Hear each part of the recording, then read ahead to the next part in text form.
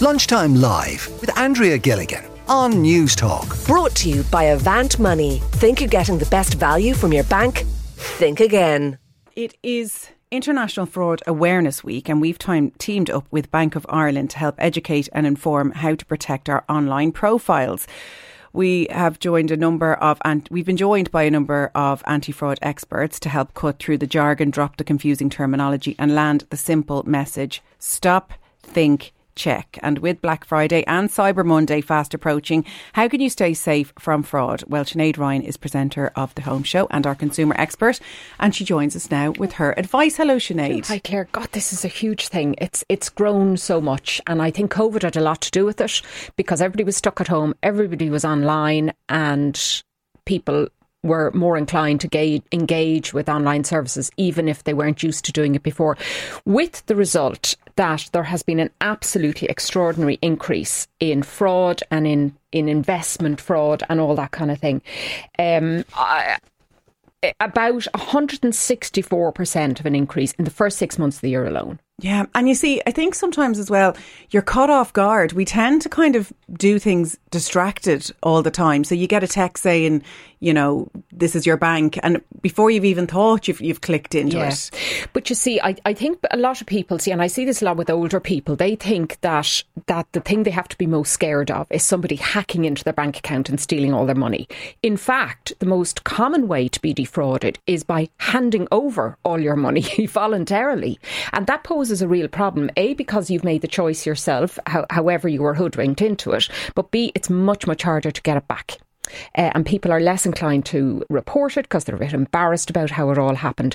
So one of the key ways that we are looking at the moment, because we've seen inflation rising, interest rates are very low, and the collapse of cryptocurrency. So you have a lot of people who are in that sense of, I want to make a bit of money, you know, make a quick buck. I'm used to doing it by buying Bitcoin or Dogecoin or whatever, and I'm looking for the next big thing.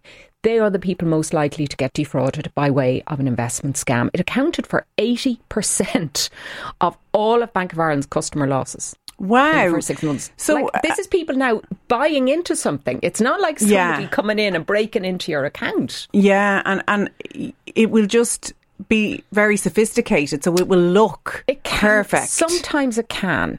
So sometimes it can look very sophisticated, and you get kind of documents that look very realistic. Ponzi schemes would come into this thing, or pyramid schemes. Here we have documentation, we have testimonials, we have people who've made a fortune on this, that kind of thing, right? So it can look like that. A lot of times, the way that these fraudsters, these scammers want to get your money is by approaching you as a friend of a friend.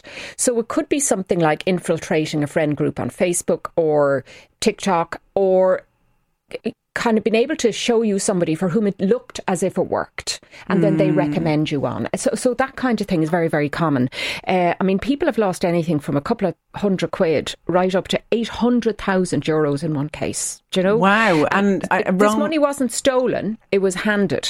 Yeah, because they were duped. So I know romance can also cause a bit of an issue in this area. That can be another one as well. That is very, very common. Now, that was a huge thing during COVID because people were in lockdown. They couldn't travel to meet people. There weren't bars and restaurants open. There weren't clubs open, all the usual places you might read. So those romance fronts, they can hit men and women, big time. And usually they have a very familiar feel. So you're meeting somebody online on a dating website, you're chatting away for a while. People are groomed this way.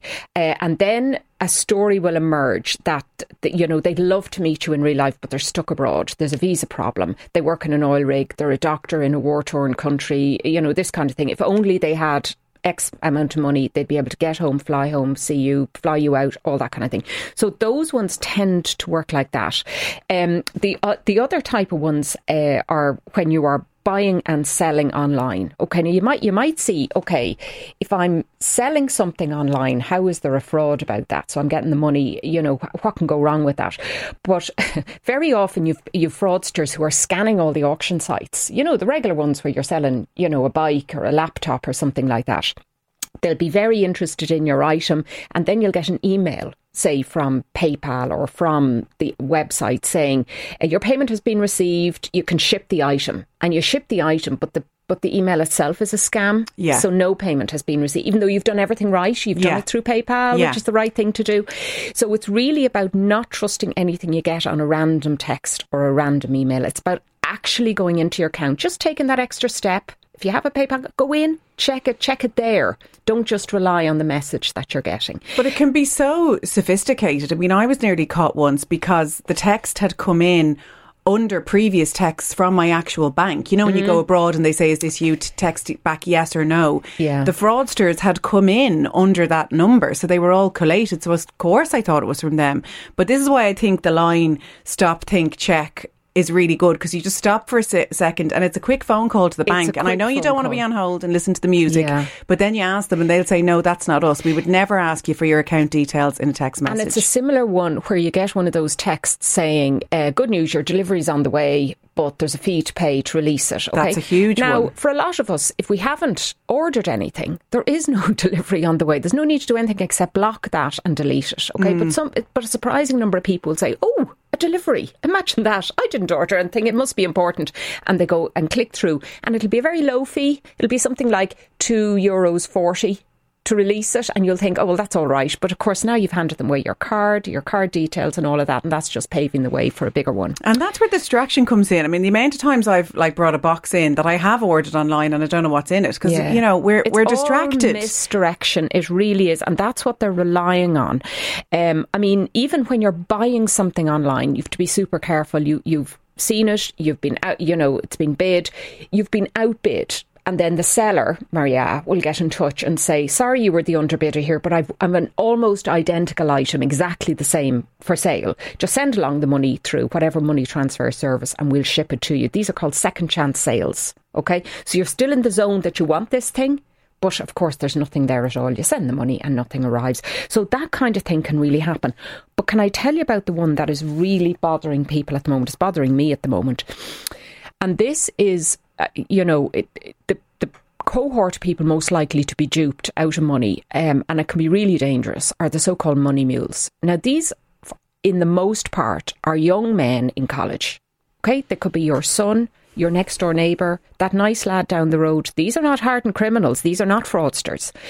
But because the cost of living crisis has made everything more expensive, because the rental situation is so chronic, people are lured into believing they can make quick money fast. And they are asked to either set up a bank account legitimately in their own name or make their own bank account available to have money resting in it. So a huge amount of money will be transferred in, it'll be transferred out the next day, and you'll collect like a fee or a commission in the meantime. And it can look super attractive. You've done no work. You've not had to engage with criminals. You've just made your account available. And of course, these are criminal proceeds, and it is completely illegal. Not only is it illegal if you know about it, it's illegal if you don't think you did anything so it's wrong. A really big deal. But as you say, really people are groomed. So I think, again, the message is stop, think, check. Sinead Ryan, presenter of The Home Show and our consumer expert, thank you very much for coming on. Thanks, Claire. Lunchtime Live with Andrea Gilligan. Brought to you by Avant Money. Weekdays at midday on News Talk.